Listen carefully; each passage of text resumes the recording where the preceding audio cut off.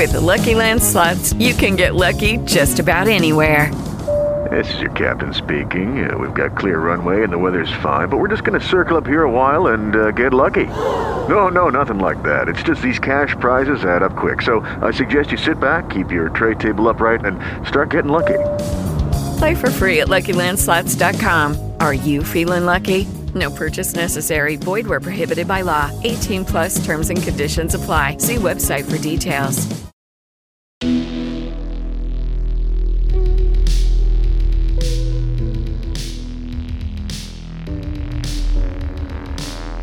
Welcome to another edition of Vanguard Elements. My name is Aldo Nicolas Mena, and I'm the founder and executive director of Mexican Americans in Solidarity with Mexico, also known as MASM. On today's episode, we'll be discussing Mexican American Trump supporters and how to address the threat that they pose to the larger political interests of the Mexican American community. And a little later, in a segment we call Mexico News Watch, we'll be discussing the latest incident in Mexico's bloody drug war, which in this case is a horrific cartel attack on an extended family of Mormons traveling in northern Mexico. You're listening to Vanguard Elements, an MASM podcast.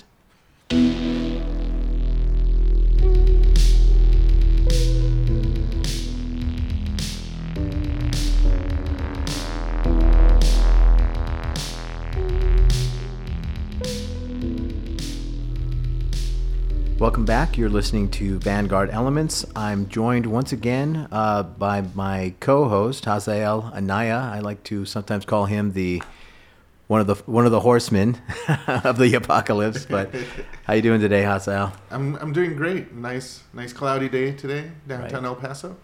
Right, downtown El Paso, and just full disclosure, we're right downtown, lots of construction going on. Lots of traffic. So please bear with us, okay? Okay, so first of all, Hazael, I'd like to preface my comments with a few acknowledgments. First of all, I'd like to acknowledge that the Mexican American community is far from being a political monolith. I understand that. I'd also like to acknowledge that a diversity of opinions and positions regarding a range of issues can productively coexist within the broader ideological ecosystem, for lack of a better term, of the Mexican American community. And, finally, just to be abundantly clear on this important point, I would like to unequivocally acknowledge my belief that Mexican Americans should embrace and value ideological diversity within the Mexican American community. So, that's our starting point. I'm not against diversity of opinion within our community. Well, and it seems like there's all sorts of segments within the Mexican American community. You have people that have had experiences on both sides of the border, different groups of people moving their communities at different times, even the language barriers within the Mexican American community. You have the Mexican Americans that are not so good at English. You have the Mexican Americans that are not so good at Spanish. And I think the media that they consume and the world that they live in is slightly different from each other. It's definitely not homogeneous. Absolutely. It's a complicated situation, and we don't mean to minimize that.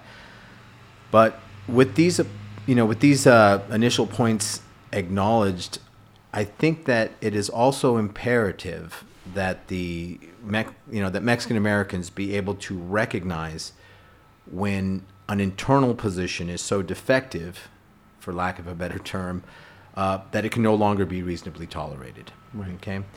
And since Trump announced his candidacy for the presidency of the United States in June of 2015, I believe, the Mexican American community has been confronted with the absurd spectacle of Mexican Americans who have, for whatever reason, embraced Trump's broadly anti-Mexican agenda. Well, it may be some of the good people he's talking about. Right. Maybe. Some of them are good people, I the guess. ones that vote for me. Yeah, no doubt. Anyways, Jorge Castaneda, Mexico's former foreign minister and current, I think he's a professor at New York University, NYU, at this point.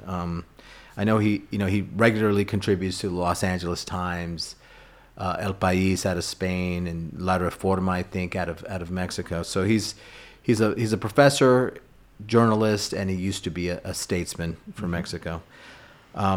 He has sort of summed up the anti-Mexican nature of the Trump campaign and presidency by noting that for the first time since Ronald Reagan assailed the Soviet Union in the 80s, an American presidential candidate actively campaigned against the interests of another country. In this case, however, the country was Mexico, the United States' second largest export market, third largest trading partner, and basically, despite some differences and issues between the two, binational issues that have caused friction between the two countries, Mexico's always been a perennial ally of the United States at the end of the day. Absolutely. And, I think it's fair to point out that Reagan's attacks and rejection of the Soviet Union had a lot more to do with, the power to all their satellite states. And it had some geopolitical implications, some reasoning behind it, and this idea of capitalism versus communism, I guess. And but he was still very much open to the idea, and even oftentimes talked about how great the contribution of immigrants was to the United States. And so it seemed like his position was a little deeper, than Trump's just kind of rabble-rousing rhetoric that is just about, the fear of what is it now, like, immigrants coming over the border and, doing awful things to families. I mean, whatever new version of scandal he's come up with this time, No, absolutely. But, it resonates with his base. Anything anti-Mexican seems to appeal to them. So, it's a campaign strategy. I think we've even discussed this before. So. Scapegoating. Absolutely. Mm-hmm. Not surprisingly, much of the anti-Mexican sentiment that has fueled Trump's candidacy has been directed at Mexican Americans. So, there was a time, for example, when Trump unceremoniously kicked Jorge Ramos. Mm-hmm. From Univision. Right. Mm-hmm.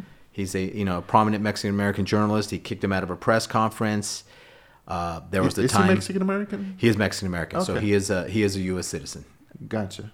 So yeah, I know that Univision works with a lot of people from right. The broader Latin American Spanish-speaking right. countries. So. He is naturalized, but he is a U.S. citizen at this point. As a matter of fact, after the getting kicked out of the press conference, one of Trump's supporters came over to him and said, "Get out of my country." And whoa! Jorge Ramos responded, "Sir, I'm a U.S. citizen. Like I'm here already." Yes, this is my country.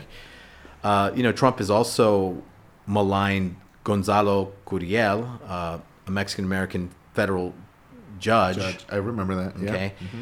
Mm-hmm. Basically saying, I guess he maligned his Mexican heritage, said he was, his pro-Mexico political positions, said he was too Mexican to preside, or something to that effect. What does that mean? Too Mexican to preside over his Trump University trial, whatever. Okay. So his mustache was right. too big. And, for the record, Judge Curiel, first of all, he's a federal judge. That's an elite judge for you. Right. Very distinguished juror there.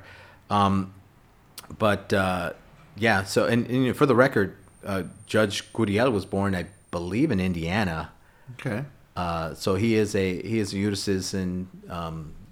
So interesting, but we should also not forget the outrages that continue to be committed in Trump's name by his, rabid supporters. I don't know what else to call them. Uh-huh. I guess the Southern Poverty Law Center has referred to this as the Trump effect. So Trump's candidacy and his shocking victory in the presidential election has spawned a range of sordid incidents throughout the United States as Trump supporters, emboldened, intoxicated by his success, feel free to openly voice the vilest of anti-Mexican slurs, including things like "build the wall, kill them all," and here's an explicit language warning: At times, you can hear him cheering, saying things like, fuck these dirty beaners, fuck these Mexicans, stuff like that at rallies. So we're going to have to explicit language warning here. Sorry.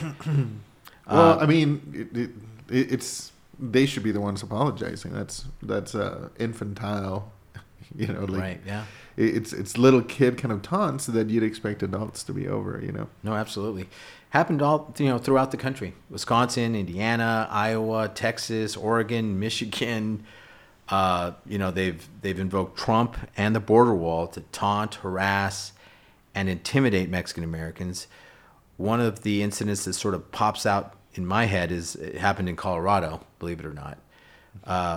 There was a woman, perhaps echoing the salient theme of the Trump campaign. She unleashes this crude verbal tirade against an unsuspecting Mexican American mother in front of her children. During what I believe this is an assault. Yeah. She calls the mother a wetback and chants, "Down with Mexican."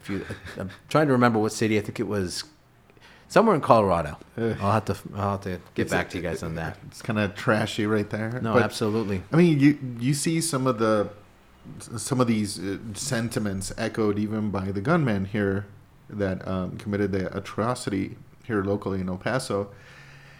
And he mentioned this general larger idea of the Great Replacement that I've seen online about some sort of precarious position that white people and white culture are, and they feel that they're being assailed from outside of their culture, and if they don't defend it, it might go away.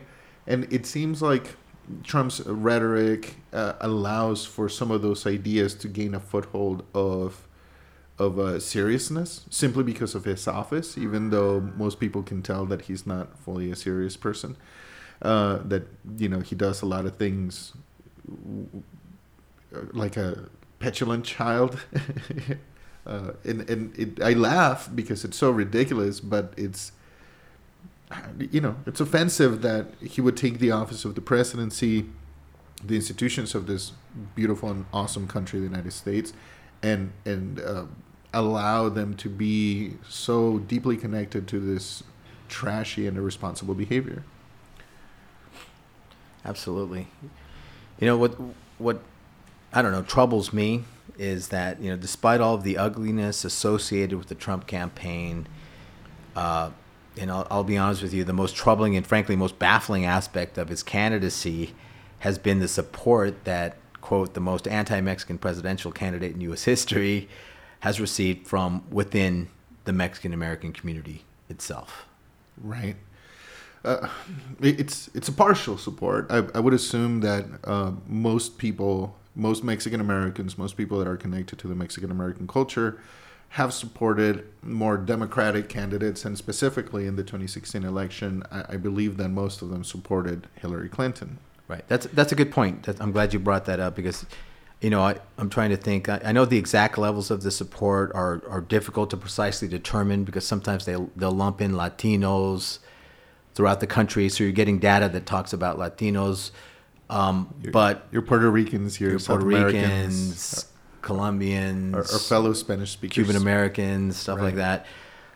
So it's difficult to determine the exact levels of the support, but I was looking at one set of data that I consulted that I guess in California, Texas, Nevada, Colorado, and Arizona, which are presumably predominantly Mexican American populations, at least 80% of the Latino population there, which I'm presuming, like I said, assuming that probably Mexican American, voted in the 2016 general election for Clinton. So to kind of confirm what you were saying earlier. Mm-hmm. So most of the Mexican American community in the United States did not support Trump. Right. But now we Right. have this 20% to contend with. What's going on? Right, exactly. And, it's one of those things that obviously different dynamic for Cuban Americans, different dynamic for Colombians, Central Americans in Florida, whatever. Even Puerto Ricans have a And very even Puerto complex Ricans. relationship. Yes, Yeah. absolutely. And, at least initially, I used to think that much of the anti-Mexican sentiment that had fueled Trump's path to the American presidency was being mistakenly directed at Mexican Americans. I basically had initially characterized these attacks that I just mentioned as collateral damage. I figured that to Trump or to a Trump supporter intent upon expressing hostility towards Mexican immigrants, any version of Mexican would do, including Mexican Americans, right? But then I came across a little video. It's kind of a curious little incident that occurred on March 4th, 2017, at a pro-Trump rally being held in Austin, Texas, as part of a larger series of demonstrations known as the Spirit of America rallies. Okay. At one point during the rally, a Mexican-American woman named Maria de Jesus attempted to address the demonstrators. So she's there with this group, aligned with this group. And according to Taylor Goldenstein, who was covering the event for the Austin American-Statesman, Miss de Jesus was a representative of a group called Latino Trump Coalition or something like that, or Latino Trump Coalition USA. Okay, so she starts to address the crowd. She clearly identifies herself to those in attendance as a recently naturalized U.S. citizen. So one would have assumed that these Trump supporters, with their ostensible devotion to the rule of law and all that, would have lauded or celebrated this woman. After all, she had done it the so-called right way. You know how they're always, talking about, well, do it the right way, blah, blah, blah. But as video footage of the incident shows, this pro-Trump Mexican-American was not met with approval and applause, but was instead shouted down by a chorus of Trump's Build the Wall chant. So they clearly understood that she was recently naturalized. She was, a member of this organization, pro-Trump, Latinos for Trump, USA or whatever, and, clearly aligned with these Trump supporters. So why didn't these Trumpers embrace this woman as a model immigrant and one of their own? Asael, please explain this to me, man. It's got to be a rude awakening, right? It's got to be a rude awakening to find out that it's not really what they're saying.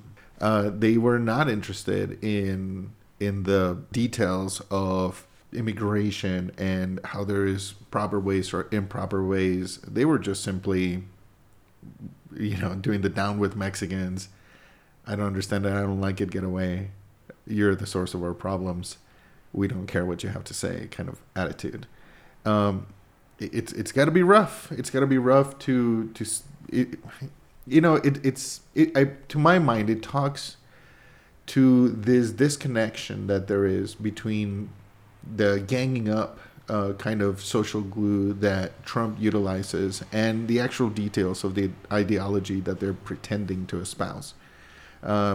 Just how it must have been rough for this woman to realize that she's talking about one thing and they're talking about something else. I imagine it's got to be hard for some Christians that support Trump to really look at the details. The behavior is not particularly Christian. Right. The ideas are not really aligned. Trump is running around stealing political capital from these groups, and the more disorganized the group, the more that they are vulnerable to get caught up in ideologies that don't quite fit their best interest. This whole idea of this woman's resentment of people doing it the wrong way versus her having done it the right way, I can understand it on a human level. Nobody likes somebody cutting in line. I can understand that aspect. And I'm digging into this because I'm always curious about what it is that makes Mexican Americans support Trump. I wonder how she felt about it afterwards. I really would like to know if her position shifted or changed after that experience. Good question. Yeah. No one enjoys getting booed or shouted at. Did she have an epiphany and suddenly realize, hold on a second, this isn't about, immigration. Right. This is about something else. This is about something else. Yeah. And you've mentioned this before. I think you've mentioned a couple times that This is about white nationalism. And I found this interesting article by Jane Costin of Vox, and basically she says that if you want to find out really what's at the core of Trumpism, you have to sort of delve into the apocalyptic lore of white nationalism.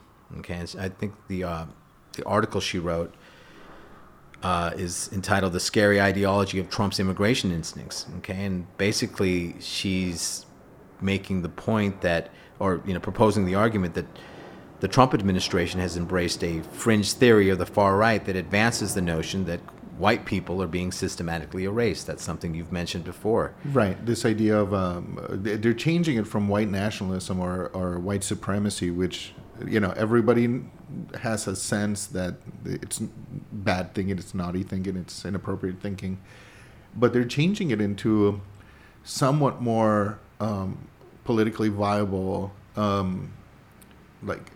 ethno-nationalism, where it's not that they're against other nationalities or races. It's not that they are claiming that they're better. It's just that they're claiming that they want their own countries with their own space. And they point at other nations that have sort of ethnic cohesiveness, where you go to Japan and it's mostly Japanese people.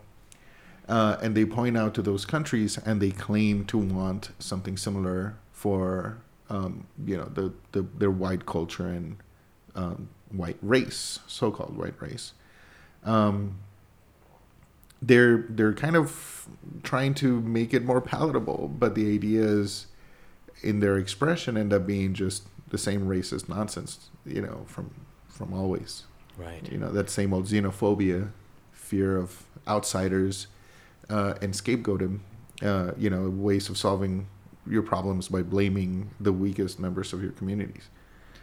Yeah, and I wonder if Mexican Americans who support Trump understand this feature of Trumpism. I think this is at the core of what Trumpism is. It's not about immigration. That's a part of it, of course, but it's really at its core sort of an anti-Mexican movement, you could say. And I'm using the term Mexican in sort of the broadest sense of the word, to mean all ethnic Mexicans, and this expansive rendering of the word includes Mexican Americans. And just to clarify one other point real quick, if Trump were solely attacking Mexican immigrants, that would be enough to warrant resistance and a response from the Mexican American community. Sure. But the point I'm trying to make here is that it's not just about that.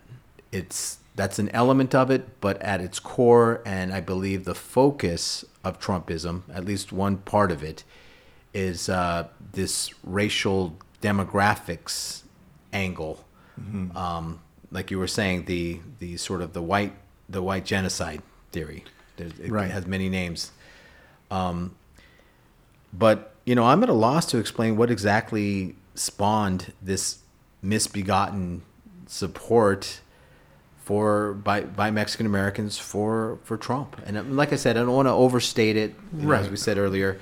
But but it's real. It exists, and yeah. I mentioned the podcast before that I'm an immigrant. I came to this. I grew up in Mexico, and I came to this country already in middle school and high school, and so my family, being Mexican, is very, very Mexican. We're very newly Mexican American, and there's people in my own family that have supported Trump, and I was very surprised that you're raising your eyebrows to the roof. Wow. And I raised mine as well.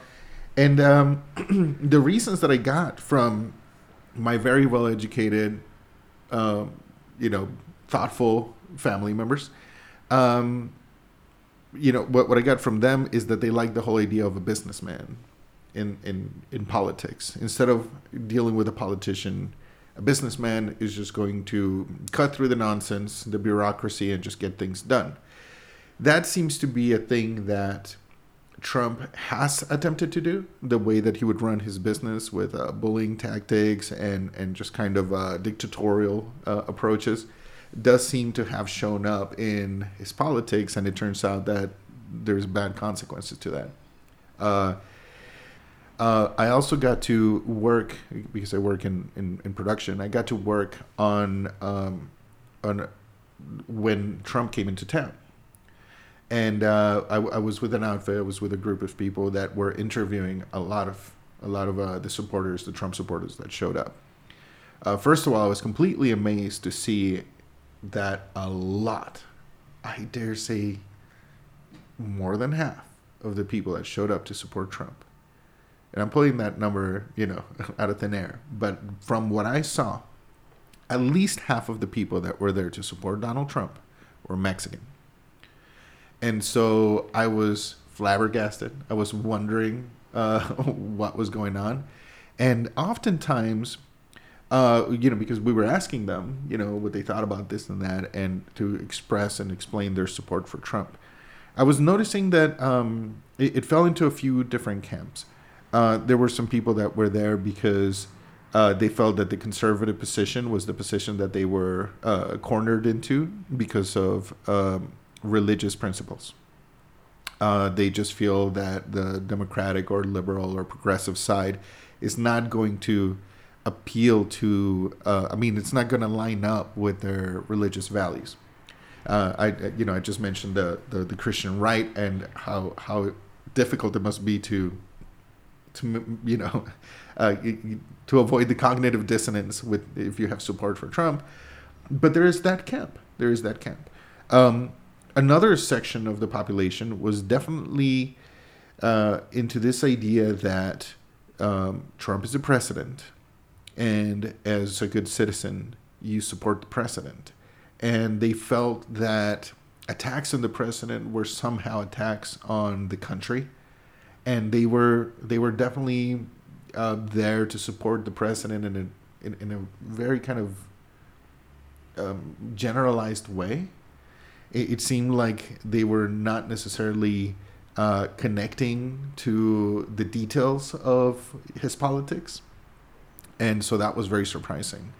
The last camp that I saw that seemed to have some, a group of Mexican Americans with heavy support for Trump were people that seemed to be in kind of, what do you call them? Cops, sheriffs, firemen. Right. A lot of groups of from military structure, people, military people. It, but okay, yeah. So it seemed like they had this sort of power structure that they were loyal to, and then the president was kind of maybe the office of the president, and not necessarily the president himself, but they seem to have some sort of loyalty to that aspect of things. Interesting. I also noticed that a lot of people, the group that I was with was a very left-leaning TV show, well-known TV show that I don't want to mention because, it was not my place. But when we were asking a lot of these Trump supporters about different things, I was realizing that they don't really know much about media beyond, their Fox News and maybe a couple of right-wing radio shows. They are not part of the conversation. A lot of the people that we talked to did not know much about your basic cable television lineup. They were avoiding CNN and fake news. They were really isolated in the culture that they were consuming. And that seemed to be the case for a lot of these different subgroups. Interesting. Very interesting.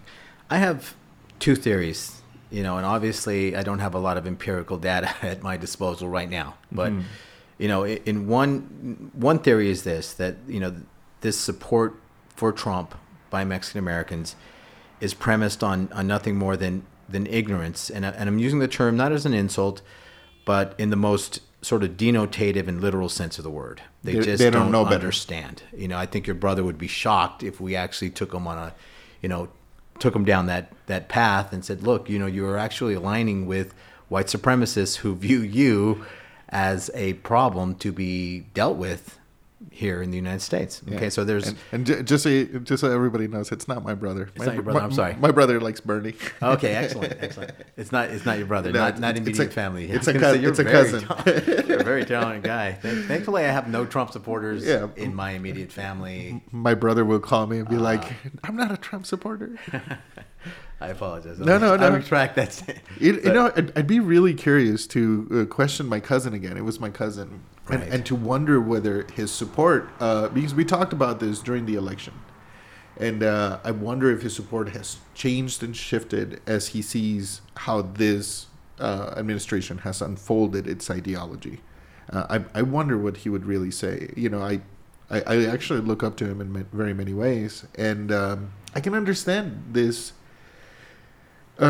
This idea that a business guy is going to be better than a politician, right? I even heard some African American lady on a TV show once talk about how, like his manner, how he was a bully, denotes strength, and she was saying like, I appreciate that. I appreciate that he's strong and he pushes people around, and that's the type of strength that I'm okay with. Right. Yeah. I was like, whoa. Okay. I think a lot of these Mexican Americans who support Trump simply don't fully understand sort of the darker implications of the movement that they've embraced. Right. They don't understand that, the reasons why Trump has inspired white supremacists, neo-Nazis, the Ku Klux Klan, and other fringe elements of American society. I mean, David Duke was inspired to run for office by Trump.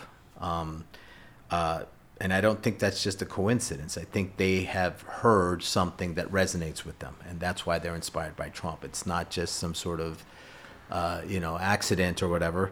And I think they also, many of these Mexican Americans don't seem to understand that, key members of the Trump administration, both past and present, not to mention Trump himself, are white supremacists, if not in name, then at heart and in deed, right? Well, and ultimately, we got to judge the tree by its fruits. How much he meant it, how much he didn't mean it, it ends up being immaterial when we see the consequences. There's been definitely a rise in this kind of ideology during this time. I think that his unwillingness to declare some of these groups as negative it really gave these smaller groups a whole new set of energy and young people being interested in it. There seems to be a type of rebelliousness that makes some people vulnerable to these kinds of racist ideology, and to see a rebelliousness that is kind of like an undercurrent and justified at the highest levels of our social landscape, I think gives a type of permission. It's not blatant, but it's kind of there. Right. Yeah. Yeah. My other theory is that I think that this support is premised upon it. If it's not ignorance, if they're aware of what Trump is doing, and apologies for the noise outside. But in some cases, I think it's premised upon a deep sense of insecurity, or a distorted sense of identity, or some strange combination of these factors. I think that Mexican Americans, under the influence of this delusional mindset, have somehow been able to convince themselves that they are distinct from the Mexicans and Mexican Americans being targeted by Trump and his supporters. So they cling to some sort of belief that they have a place in Trump's America, and that's kind of tragic, because I think what they're being used as is camouflage. To be honest, my attempts to understand this confounding and exasperating mindset have convinced me that maybe psychologists or sociologists are in a better position to sort of unravel and explain this troubling complex of insecurity, delusion, and ignorance, ultimately. And we still haven't mentioned first of all, I think I think you're absolutely right. It becomes really difficult to understand when we are assuming rational behavior in people, when we're assuming that people are going to do what's best in their best interest. We find some walls, where things just don't make sense. I wonder how much of the support has to do with a kind of rejection of the opposite. I wonder, just like you remember in 2016 when Bernie got screwed over by the DNC, there were a lot of Bernie supporters that were so dissatisfied and disillusioned with the Democratic Party that they jumped ship. And they thought that, Trump outsider was going to be better than Clinton insider. And it wasn't all the Trump supporters, but a little small section that all of a sudden switched all the way, unreasonably, all the way to supporting Trump. And I wonder if there is just some segment of the Mexican American community that supports Trump that is just unwilling to accept or live with what the Democratic Party has to offer. Right. They might see some, they might disagree with some of the social issues. I know that there's many Mexican Americans that consider themselves conservative and have ideas of family and religion that I feel places them in the realm of republicanism. But now that the Republican Party has been usurped, has been taken over in a weird way by Trumpism, it's something else. And how difficult is it at that point to switch teams or to become an independent or which kind of throws you into the pot of being irrelevant, right. Yeah, I think it all goes back to really understanding the essence of what Trump is. I think in a broader sense, these Mexican Americans have failed to recognize their tenuous position in Trump's America. Trump and his supporters espouse a racial conception of U.S. citizenship that effectively precludes Mexican Americans and other people of color from ever being considered real Americans. And so, right. There's a hierarchy of interests. And okay, I understand some sort of, nod to business and economics and stuff like that. But basically, they seem to be oblivious to the fact that while Trump and his rabble, they oppose immigration from Mexico and other parts of Latin America, what they object to most of all is the burgeoning Mexican American population and its corresponding political influence in the United States. In short, I think they've failed to recognize and I'm using this term advisedly here, they failed to recognize the existential threat posed by Trumpism to the Mexican American community. This isn't hyperbole. Mm-hmm. You have a movement that is aligned against your interests. Right. And, we've seen sort of the culmination of that in the massacre that recently happened. Well, not recently. It's, what are we going on? 3 months now or something? Mm-hmm. August 3rd, 2019. But, whatever the cause, and I'll go ahead and close on this note and, get your final thoughts on this. But whatever the cause of this, and I'm going to call it feeble-minded support. I've kind of lost patience of, I'm not going to sit around and try to figure out, what your problem is. Or accept it implicitly. Or accept it, or, try to give it validation. It's become clear that the Mexican American, whatever the cause of this feeble-minded support, it's become clear that the Mexican American community can no longer afford to accommodate it, and that's my larger point here. Mm-hmm. For too long we've chosen to simply, look the other way or dismiss Mexican American support for Trump as some type of fleeting and innocuous anomaly, or it's freedom of speech, blah blah blah. And it's nobody is stopping. And just to clarify something, nobody's stopping them from voicing their opinion. So this is not. A lot of times I get that thrown in my face. Freedom of speech. Do you understand what freedom of speech means? Nobody's stopping you from expressing your opinion under the First Amendment of the U.S. Constitution. But the U.S. Constitution, and I think we've mentioned this before, does not stop you from having, it doesn't, protect you from critique. Protect you from critique or protect you from the consequences of your opinion. Right. So, given the gravity of the present situation, which I think was made starkly apparent by the slaughter of ethnic Mexicans in El Paso in August, it's clear to me that this aberration, whatever its cause, can no longer be reasonably tolerated within our community.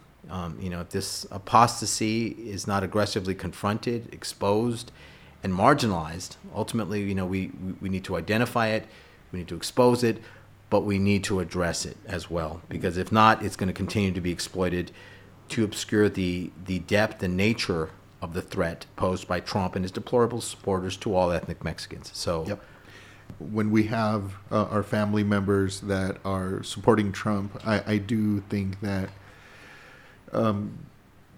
some depth of conversation needs to happen so that we can help each other go deeper than TV talking points. And, when people get involved with politics from media nowadays, it seems to be so shallow, and people seem to collect phrases and then just kind of present them to each other. We need the conversation to be a little bit deeper. And in my own family, and you asked me about closing thoughts, and I think there's an important little tangential idea. My immediate family is pretty lefty. We were lefty in Mexico, we were lefty in the United States. And last time that I went to vote, I voted in the same section of the city that my family lives in. And I was very late to the voting place. And I got my vote in. But as they are checking my ID, I got to see the names of all my family members that are registered to vote. And I got to see that they had not voted. And, when Mexican Americans are throwing their support after, what we're in agreement seems to be an inconvenient cause. Excuse me. That's a negative thing in my mind. Absolutely. It's people working against their own best interest. When people don't participate, when they should know better, all the members of my family are well versed in the basics of the political discourse, and they are not voting. I just want to invite everyone to not be like that. Right, absolutely. Not Do be like something. my family. I'm sorry. Yeah, that is a perennial problem with the Mexican American community. One of our biggest problems, I think. Let's stop working against ourselves and let's start putting a little bit of effort for our own best interest. Right. I do think that this country is great. My family immigrated here in the hopes and dreams of the American nation. And we need to participate in it. And, I think that the more that we can express ourselves and be part of the reasonable political conversation in this country, the better we can make it for everybody. Absolutely. Great point. Okay, we'll be right back with a segment we call Mexico News Watch. With Lucky Land Slots, you can get lucky just about anywhere. Dearly beloved, we are gathered here today to... Has anyone seen the bride and groom? Sorry, we're here. We were getting lucky in the limo and we lost track of time. No, Lucky Land Casino, with cash prizes that add up quicker than a guest registry. In that case, I pronounce you lucky. Play for free at LuckyLandSlots.com. Daily bonuses are waiting. No purchase necessary. Void where prohibited by law. 18+. Terms and conditions apply. See website for details.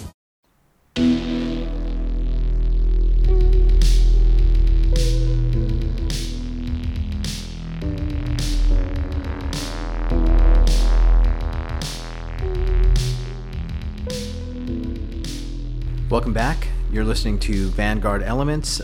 This is a segment of our program we call Mexico News Watch, where we sort of take a look at some of the salient news stories relating to Mexico. October was a challenging month for the Mexican government in its protracted struggle against Mexico's powerful drug cartels, and November hasn't started off any better. On Monday, October 14th, 2019, in the town of El Aguaje in southern Michoacan, a group of approximately 30 cartel gunmen, apparently from the Jalisco New Generation Cartel, managed to ambush and kill 13 state police officers. The very next day, in the state of Guerrero, another violent clash left one Mexican soldier dead and I think about 14 alleged cartel operatives dead. But then, and I think we discussed this on our last episode. What had started off as a bad week for the Mexican government would soon get significantly worse. And we're calling this the Culiacan incident. On October 17, 2019, elements of Mexico's National Guard and the Mexican Army attempted to execute a warrant issued by a U.S. federal judge in the city of Culiacan, Sinaloa, for the arrest of Ovidio Guzman, the son of the infamous Mexican drug lord Joaquin El Chapo Guzman, who was extradited to the U.S. in 2017 and is currently serving a life sentence for drug trafficking and conspiracy charges. Since his father's arrest, Ovidio has emerged as a leading figure in the Sinaloa cartel, along with his two brothers, Ivan and Jesus. But as Mexican security forces, they managed to apprehend Ovidio, but then they would soon find themselves surrounded and outgunned by approximately 150 Sinaloan cartel operatives. So eventually, chaos was unleashed throughout the city, and eventually the Mexican government released Ovidio, capitulated, and withdrew from the city.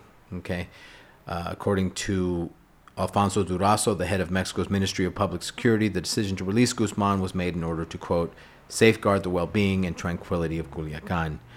Mexican President Andrés Manuel López Obrador has repeatedly defended this decision to surrender the city to the Sinaloa cartel by explaining that violence cannot be confronted with violence. Okay, so we have a very rough October, and then we have just 3 weeks later, on November 5th, there was the brutal massacre of an extended family, a group of women and children, driving through Sonora toward the border with Chihuahua. The victims were all members of some sort of breakaway Mormon sect, and they held dual U.S. and Mexican citizenship. So they're Mormons. I'm not an expert in Mormons or anything, but they're some sort of breakaway Mormon sect, from what I understand. So, I don't know, just a rough couple of weeks for the Mexican government, I think. And there's been a lot of criticism of the decision to capitulate in Culiacan. And like you were mentioning earlier, that there's more to this story than just mistaken identity, I think, right? Right. It seems like that Mormon family was part of a larger Mormon community in northern Mexico, with a lot of ties to the United States.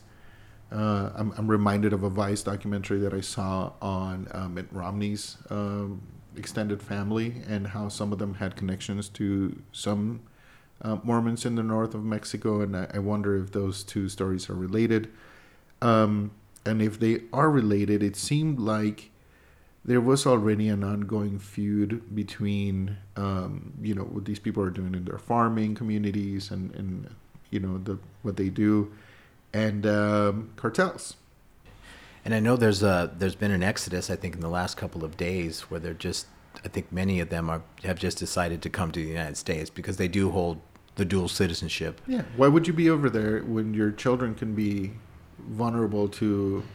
I mean, this is monstrous. Right. Monstrous violence. Yeah. Initially the Mexican government or Mexican security forces had identified the massacre as a conflict between two criminal groups fighting for control of northern Mexico.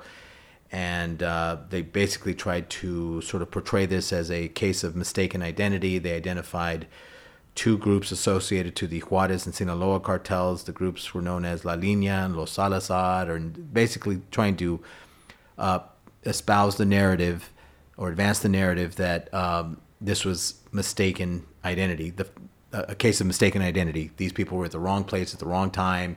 There had been a conflict, and they just got caught up in this. But the families themselves are saying that they were targeted intentionally by a cartel from Chihuahua, apparently, maybe as revenge for the community's proximity to the local cartel in Sonora, where La Mora is located. So sort of a perception that they had become too accommodating of the Sinaloa cartel. I mean, any way you slice it, I don't think there's a justification for the type of violence committed on these children, even if they were the children of another cartel. Yeah. You know what I mean? No, this is the black eye, and I just think that the Mexican government, instead of coming out and addressing the issue, are once again promoting a narrative that may not be completely accurate. This is happening in the context of record levels of cartel-related murders. 2018 was bad, but the first 6 months of 2019, I think there were approximately 17,000 homicides, and it seems likely that the total for the year will surpass last year's total of 33,000 murders related to the cartel war. So we're on track to having another record year of cartel-related homicides. And I'm just going to quickly read an excerpt. Kind of, you mentioned it earlier. Are we going down the path to a failed nation state? And there's a lot of talk about sovereignty here. It seems like the Mexican government is sort of losing sovereignty or losing control of its national territory. So I'm just going to quickly read an excerpt from an article that recently was published by Vice News entitled "How Mexico is Losing the War Against Cartels." And I'm just going to read directly here. A deep dive into the drivers behind the most recent violence in which state security forces at all levels are being outgunned, outnumbered, and outsmarted reveals a fractured cadre of cartels more powerful than ever, facing down a weak government struggling to cope. Weapons and military training from the United States, combined with the co-opting of police at all levels by cartels, mean the country's crime armies feel Mexico is theirs. Oof. So, I don't know. Are we seeing the limitations of Andrés Manuel López Obrador's policy of abrazos, no balazos? I think that's what it's referred to, or, hugs, not bullets, or whatever. I agree with his long-term strategic objective of addressing the underlying causes of the drug trade, including, economic inequality and related issues. But I think that in the meantime, it would be foolish and naive, and frankly, as these situations are showing, dangerous to completely abandon the military option, right? Incidentally, Trump offered Mexico military assistance in combating the cartels. To his credit, López Obrador wisely declined the offer of assistance. I agree that wisely is yours. Wisely. I was afraid there for a second. But. Yeah, because, once you start to need your neighbor to come and manage your house, it's going to start to be your neighbor's house. It undermines the sovereignty of a nation to have another nation come and regulate things within it, in my opinion. I'm also glad that he declined. At the same time, there seems to be the power of the cartels is not just from the economic opportunity to its members. It also seems to be that they are starting to perform functions that should be within the purview of the state. When El Chapo's son, that whole fiasco happened and he got released, the lawyers for his family offered to compensate any of the people that were injured immediately.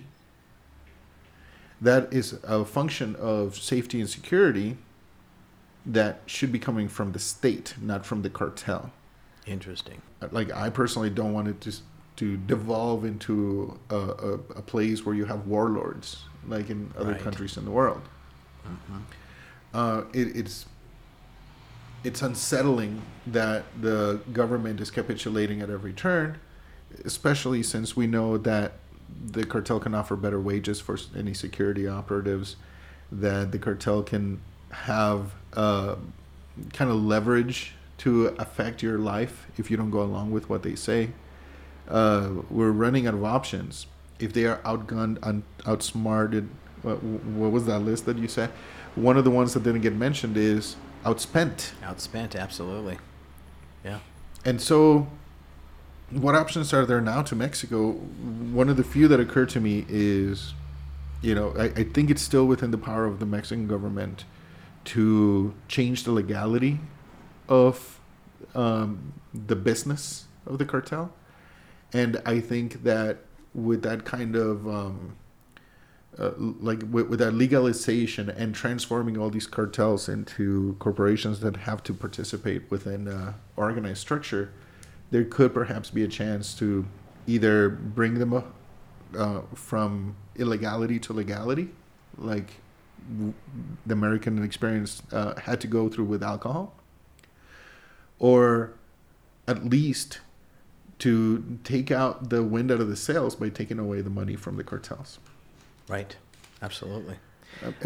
We got to admit that the illegality of drugs is not preventing any drugs. Like, we could probably find any drugs you would like at most high schools in the United States. And in Mexico, you can have no doubt you can find whatever you want. So the whole idea of keeping drugs illegal is not necessarily affecting the drug market in any sense that, you know, that is helpful. And it definitely is allowing for these groups to have crazy amounts of power. Yeah, and lots of financial resources at their disposal. Absolutely. And, you know, I'm not shifting the blame away from the Mexican government and the Andrés Manuel López Obrador administration, but I think that if Americans really want to help with Mexico's drug war, what they could do is clamp down on the flow of guns into Mexico. Sure. Okay, and that's something that I think, I was looking at a report published by the ATF, the Bureau of Alcohol, Tobacco, Firearms, and Explosives. And according to this report, between 2007 and 2018, more than 150,000 firearms were definitively traced from Mexican criminals to gun stores and factories in the United States. And many times more are believed to still be in the hands of the cartels. And I think that last year, 70% of the weapons that Mexican security forces confiscated and returned or surrendered to the ATF were confirmed to be made or sold in the United States. So that's another element. How can we help? Well, let's talk to our representatives, our senators, representatives, federal representatives, whoever will listen, and let them know that the flow of arms into Mexico must be curtailed at some level. And it's frustrating because that's a solution that requires gun control, and we know that we have a history in the United States with being incredibly passive about gun control, and the gun control lobbies and the what do you call it, the leverage that they have on politicians is again another almost intractable position. So it's difficult to keep drugs out of the United States. It's difficult to keep guns out of Mexico because there's a demand. To my understanding, there's not many, if any, weapons manufacturing factories in Mexico. I think there's one gun store somewhere. And like the laws from what I know offhand, I'm aware that gun laws are pretty intense in Mexico. Like the consequences of owning a gun when you're not allowed to have one are pretty stiff. And yet we're talking about a criminal underground where those rules don't apply. Right. And so I have little hope. I have little hope that, even if we get 1 million listeners and they all write to their congressman and try to put a little bit of pressure on ATF, I think it's going to be as powerful as whatever we're doing to stop drugs from coming into the United States. We can't even pass gun control here. We can't. We can't. Mothers with the blood of their children it's still not enough argument to abate this industry, and so I'm frustrated. Right. On the idea of reasonable arguments. I think that restructuring our values to, at the core of this issue, to my mind, it is about the drugs. People in Mexico have the weapons in order to safeguard their drug business. And whenever there's been legalization, it has negatively affected these cartels, and so there's a bit of hope that I have in that we stop fighting against the public demand for these things, and instead just really try to get rid of the business aspect, the source of their strength. There is support, I think, for the legalization of marijuana throughout the country, right? In Mexico. And how far are we from cocaine? Right. Being legalized. Interesting. Yeah, and I know that Ernesto Zedillo, the former president of Mexico, has voiced support for that I believe Calderon, Felipe Calderon, has also voiced support for the legalization of marijuana. How come they're all doing it after? After. No, yeah, interesting point. I have a feeling we're going to be discussing this situation in future episodes. Very interesting. Thank you very much. We'd like to hear from you if you're listening. You can follow us at on Twitter at Solidarity WMEX. You can call us at 1-800-484-4612. You can visit our website at solidaritywithmexico.org, or you can forward an email to info@solidaritywithmexico.org. Vanguard Elements is available on Apple Podcasts, Spotify, Google Podcasts, CastBox, Spreaker, and we are now available on Podcast Addict. You've been listening to Vanguard Elements, an MASM podcast. Thank you for supporting alternative media.